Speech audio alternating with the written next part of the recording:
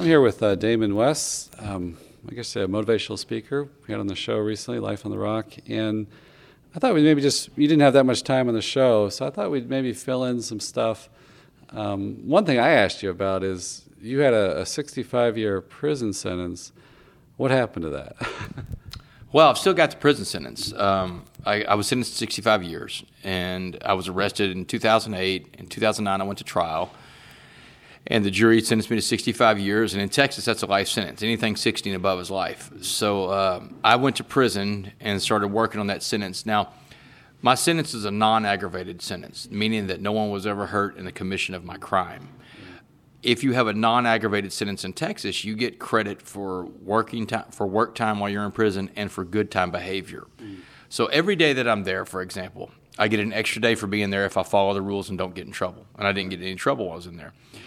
And every day that I'm there, if I'm willing to work, I get a half a day credit for being there. Now, it says that I have to do 25% of my sentence before I come up for parole because it's non-aggravated.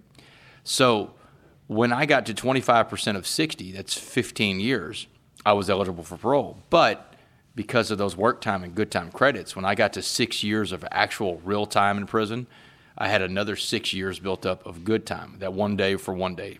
Right. And then I got an extra half day for working while I was in prison. So that's another 3 years when I got to the 6 year mark. It built 15 years. Okay. So when I got to 7 years and 3 months, they came and opened the door. Actually, it was November 16th, 2015, 2 years ago yesterday. They came and opened the door, said, all right, we're going to let you go, but if you come back, we're going to keep you for the rest of the sentence. Yeah. And then you described how when you first got there, you were in a lot of fights. Did that not hurt the what do you call it, the good time behavior? Yeah, so if you get caught fighting and a guard wants to actually take the time to write the case up against you, yes, it can become a disciplinary infraction. I had one minor disciplinary infraction for a fight in prison. They have minor cases, major cases. A major case is something that will affect your good time behavior. A minor case is something small, like talking in the hallway or not walking inside the yellow line. And the warden graded my case a minor case. It was a self-defense type deal. So the only time I ever got written up was a minor infraction for a fight that happened in prison, and it didn't affect my behavior time. But, all those fights, for the most part, and look, prison was different back then when I got in there. There weren't the camera systems that there are now. They didn't have what's called PREA, which is Prison Rape Elimination Act. That's a big deal that came on around 2012 is when they started putting all these cameras in. But they didn't have all that security back then when I got there. And you would just go in the back by the showers to fight and go in the rec yard to fight. And nobody's there to break it up. It's a very scary, terroristic environment because really you're on an island and there's nothing you can do except fight and defend yourself because you don't want to do the alternative. The alternative is way worse, to not fight. So after you have like this conversion experience, do you still have to fight, or how do you able to get around that and not, living the faith and trying not to fight, Well, the conversion experience is separate from the fighting. You have to establish yourself in prison. This guy in jail before I went to prison in county jail, this old black guy named Jackson. I called him Mr. Jackson out of respect. Mr. Jackson was in his 60s. He'd been to prison 4 or 5 times. But he explained to me, he said, let me give you an analogy. He said, prison's like a pot of boiling water, and anything we put in that pot of boiling water is going to be changed by the heat and the pressure in there. He said, I'm going to put 3 things in that pot of boiling water we call prison. He said, I'm going to put a carrot, an egg, and a coffee bean. He said, first thing first, put the carrot in there. He said, Wes, what happens when I boil a carrot? I said, well, Mr. Jackson, it gets soft. He goes, that's right. A carrot went into prison. He was hard, but prison changed that carrot, turned him soft and mushy. He said he got beat, he got robbed, he got raped, and he may have gotten killed. Then he said, the egg. Let's put the egg inside the pot of boiling water. He said, what happens to the egg? I said, it turns hard. He said, that's right. The egg went in with that soft liquid inside, that hard outer shell, but prison changed that egg, turned him hard on the inside too. Now he's incapable of giving or receiving love. He's institutionalized. He can stay in prison because he's going back the rest of his life. He said, but that coffee bean, the smallest of these 3 things, when I throw that in a pot of boiling water, it changes the water to coffee. It changes the entire environment in there. He said, and that's what he's telling me. So, and he tells me that, if you're going to survive prison, you have to be like that coffee bean. You have to go in there and change the atmosphere around you. You have to remain positive. And so my conversion begins in county jail. Not so much a conversion as a coming home. I mean, I was raised cradle Catholic, and my mother has a strong devotion to the Blessed Mother, so she kept me locked into that. When I first called home for the first time from county jail, after I got arrested, her first words to me is that, because they knew that I was on drugs, they knew something was wrong. And when I called home, it was almost a relief, I think, for my mom. And she said, Damon, you are now a captive audience to God. You better start listening, because I can't go anywhere, you know? And so it's almost a coming home, is more than a conversion. But even with that, I mean, you have to get out there and fight. Like Mr. Jackson even told me, he said, you don't have to win all your fights, but you have to fight all your fights, because the minute you stop fighting your fights, you will be that carrot. You'll be that carrot that someone takes advantage of, and they hurt you. They do physical things to you. But once you get past that, it took a couple months to get past that. A couple months where people want to try you to see if you're going to fight back, see if you're going to defend yourself. And once that was done, that was off my back. I didn't have to worry about fighting anymore. And when that was done, I got to work on myself every day, spiritually, mentally, physically, in those three areas. And I tell people all the time in rooms I go to, is you have to work on yourself in those three areas every day. And the saying that you are what you eat, that's not just about food. You are what you eat means, what do you feed yourself spiritually every day? You know, do you feed yourself spiritually every day? Do you tap into God? What do you feed yourself mentally? I mean, what kind of books do you read? What kind of videos do you watch? What kind of websites do you go to? You know, are you into pornography? Are you doing stuff like that? Because you're going to resemble that on the outside. That's what you are, what you eat, whatever you feed yourself, spiritually, mentally, physically. So when I got to work on that stuff every day, I got opened up to a lot more stuff in the chapel, and the chapel was a refuge for me. It was like a life raft for a drowning man. I went to that chapel. They had so many Catholic services in that group. One of the ones I latched onto early on was the Brotherhood of St. Dismas. Are you familiar with St. Dismas, Father? St. Dismas, the good thief on the cross. They have a whole brotherhood in prison for men that want to, turn their life around. And the Brotherhood of St. Dismas is for men. And for women in women's prison, they have the Sisterhood of the Magdalene. And it's such a neat little group, because here you are, these are all coffee beans in this chapel. Everybody in there is there voluntarily. They want to better themselves, no matter if they're never going to go home or not. Most of those guys are never going home, too. But they want to be better. They want to live more Christ-like inside that institution. Kind of like Dabo Swinney said, you bloom where you're planted. Right. And so... And what does that look like in prison to live more Christ-like? How is that played out? I tell people all the time that life is so different on the outside than it is on the inside, especially going back on these retreats I go into with the St. Colby Ministry, the Catholic group that takes the retreat to the prisoners. When I went through these retreats as an inmate, I saw that I had so much more time to devote to just working with God, talking with God, because your day's not, you make 150 decisions every day maybe when you're in prison. When you're outside in the free world, you're making thousands of decisions a day, what to wear, what to do, driving a car. But our lives on the outside they can consume us so much that we lose that contact with God, that conscious contact. But when you're in prison, when you're in the penitentiary, if you are receptive to Jesus and you want to go down that road, man, you can focus on that. I mean, you can focus on that. You can stop and pray wherever you are at any time. There's just nothing. You're going to fill your days up with something. You have to find ways to fill your days up with stuff. Imagine, Father, if you had no agenda, and every day you had to figure out a way to fill up 24 hours. Right.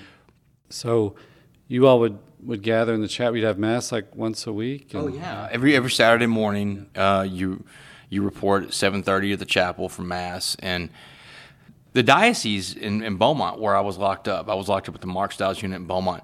The diocese down there, which is the diocese I grew up in as a cradle Catholic, so I've been part of this diocese all my life, they have a tremendous outreach in their criminal justice ministry, which is kind of neat, because now that I'm out of prison and I still live in the diocese, the bishop sends me around for the bishop's faith appeal to go talk to all the parishes about the criminal justice ministry, and I can be a living example of what their money goes towards when they contribute to the criminal justice ministries in our diocese. So we would go there. We had Mass every Saturday, and if we didn't have a priest for Mass, which we usually did, we had about 3 or 4 priests that would rotate out and come spend their Saturday mornings with us.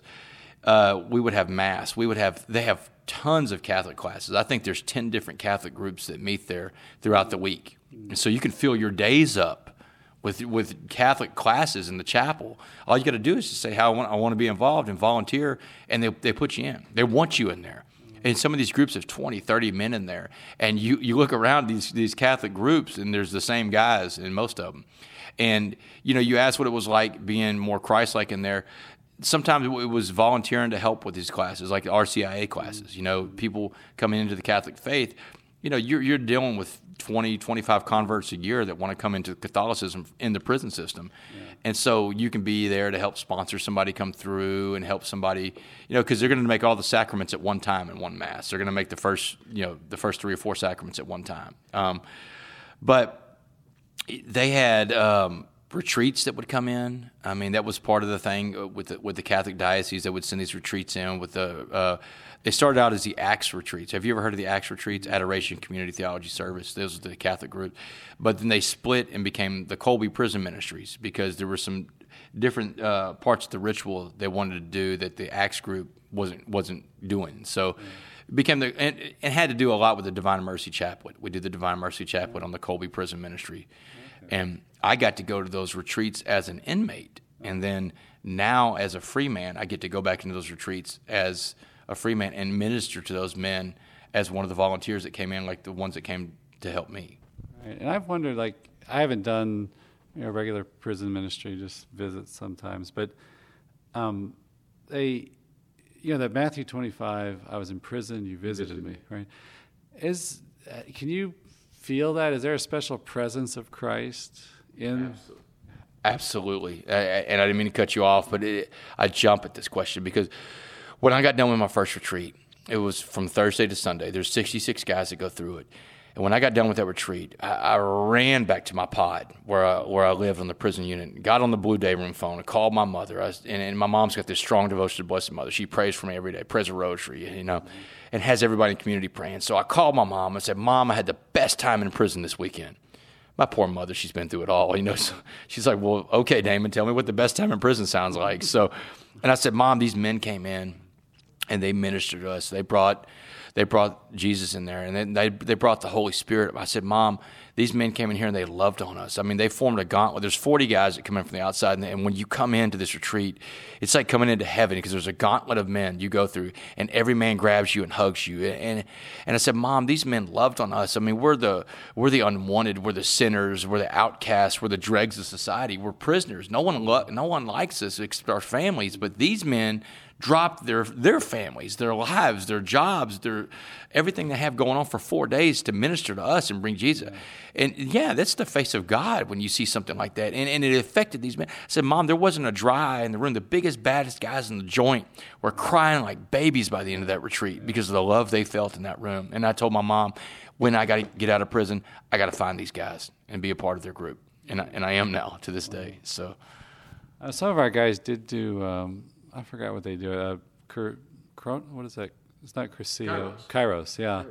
And they talked about bringing in home-baked cookies. What an effect. Oh, the cookies, man. The Kairos guys. Everybody knows. And I did the Kairos walk when I was in prison, too. Yeah. So the Kairos guys, everybody knows when they come on the unit because they will bring a dozen home-baked cookies to every single inmate on the unit. Now, think about this. There's 3,000 inmates on the Stiles unit. That's one prison out of 110 prisons in Texas. All right. There's 155,000 people locked up in Texas, maybe 160. They'll bring a dozen cookies for every single inmate at every single prison they go to. And when those Kairos guys come on the unit, everybody's mouths start salivating because they know here's home-baked cookies. And, man, you don't get home-baked cookies in prison. Because visitation, you can't bring anything to eat. They got vending machine food you eat in visitation. But those Kairos guys come in, and it's the same as the Colby guys. They bring a little food as bait. Yeah. You get a man's soul by going through his stomach sometimes. Because the food in prison is terrible, Father. I mean, it's awful, man. It's like Wonder Bread bologna. Oh, my God. I'll never eat grits again. They serve grits every single morning. One of the things my sponsor in recovery, I'm in AA. I don't speak for AA, but I am in AA. And my sponsor will... if I call him sometimes and I've got something going on and it's something I shouldn't do, because let's be honest. I mean, in recovery, it's not going to always be a drink or a drug that sends you back. It's going to be a decision you make about life, a woman, jobs, whatever. Something happens in your family can send you back over the edge. So I'll call him because I have to plug in this formula of these 4 spiritual absolutes that they have, unselfish, honest, pure, and loving. Every decision I make when I come to that fork in the road, I have to ask myself, is this unselfish, honest, pure, and loving? And if it's not, then I shouldn't do it, you know? And I'm not going to say I'm perfect about it, that I don't do things that are unselfish, honest, pure, and loving, because there's times when I've made the wrong decisions and I have to come back. And, you know, part of the recovery program, your tools is to make amends and fix that and do a self-inventory.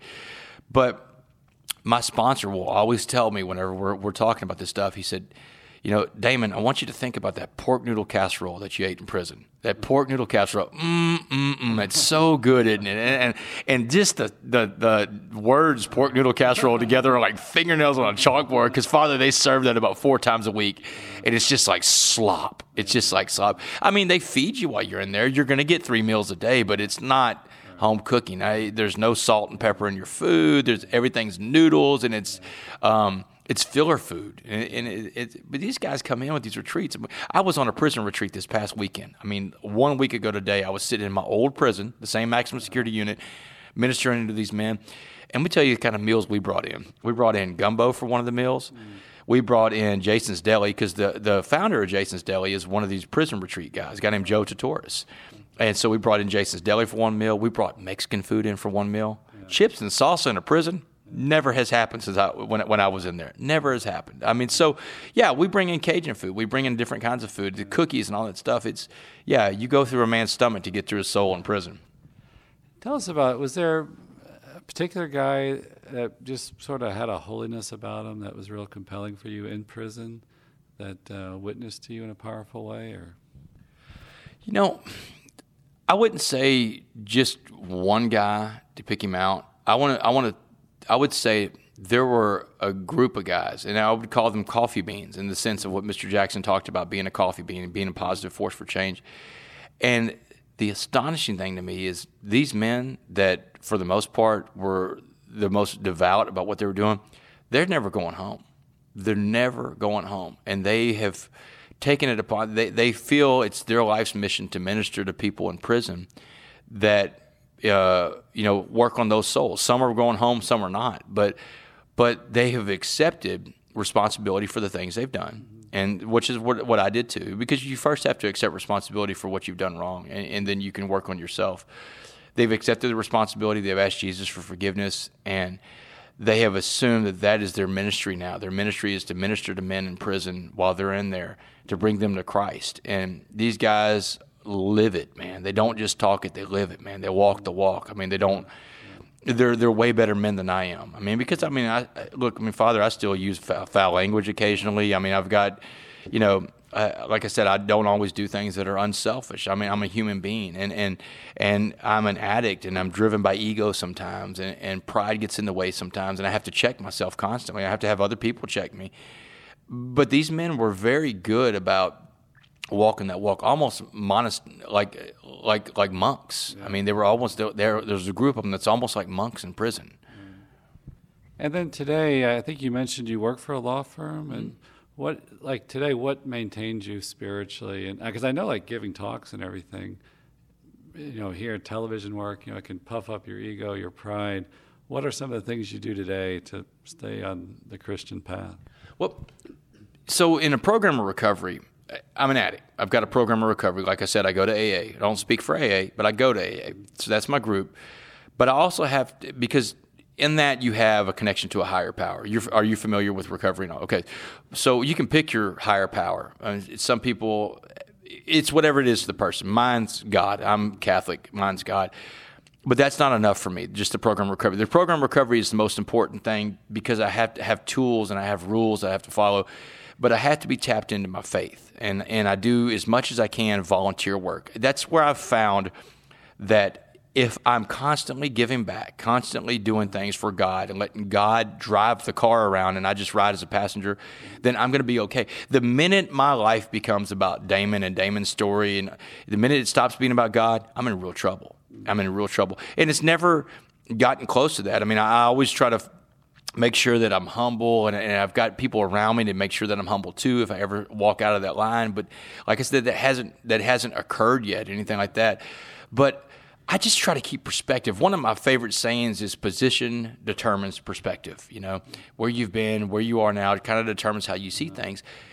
My worst day out here in the free world is better than my best day in prison. You know, prison's tough on a good day. I mean, prison's a tough environment by design. It's tough. Yeah. You're there to pay a penalty, but I try to keep God at the center, at the focus, at the forefront of everything I do. I have to, because this can't be about Damon. Because Damon didn't do anything to get out of prison. God opened that door, man. Right. 7 years and 3 months on a life sentence. Even my parole officer, when I got out, looked at my paperwork, looked at me and said, I don't know how you're sitting in front of me right now.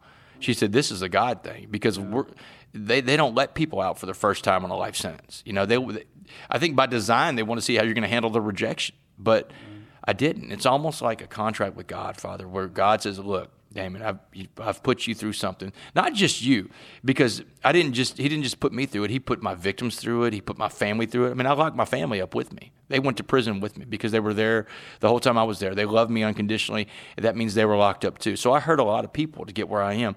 So it's almost like God says, look, we did all this because you're going to go out now and you're going to spread my message. I'm going to use you now, because that's what the whole plan was all along. You know, sometimes you sit in places in life where you wonder, God, why is this happening?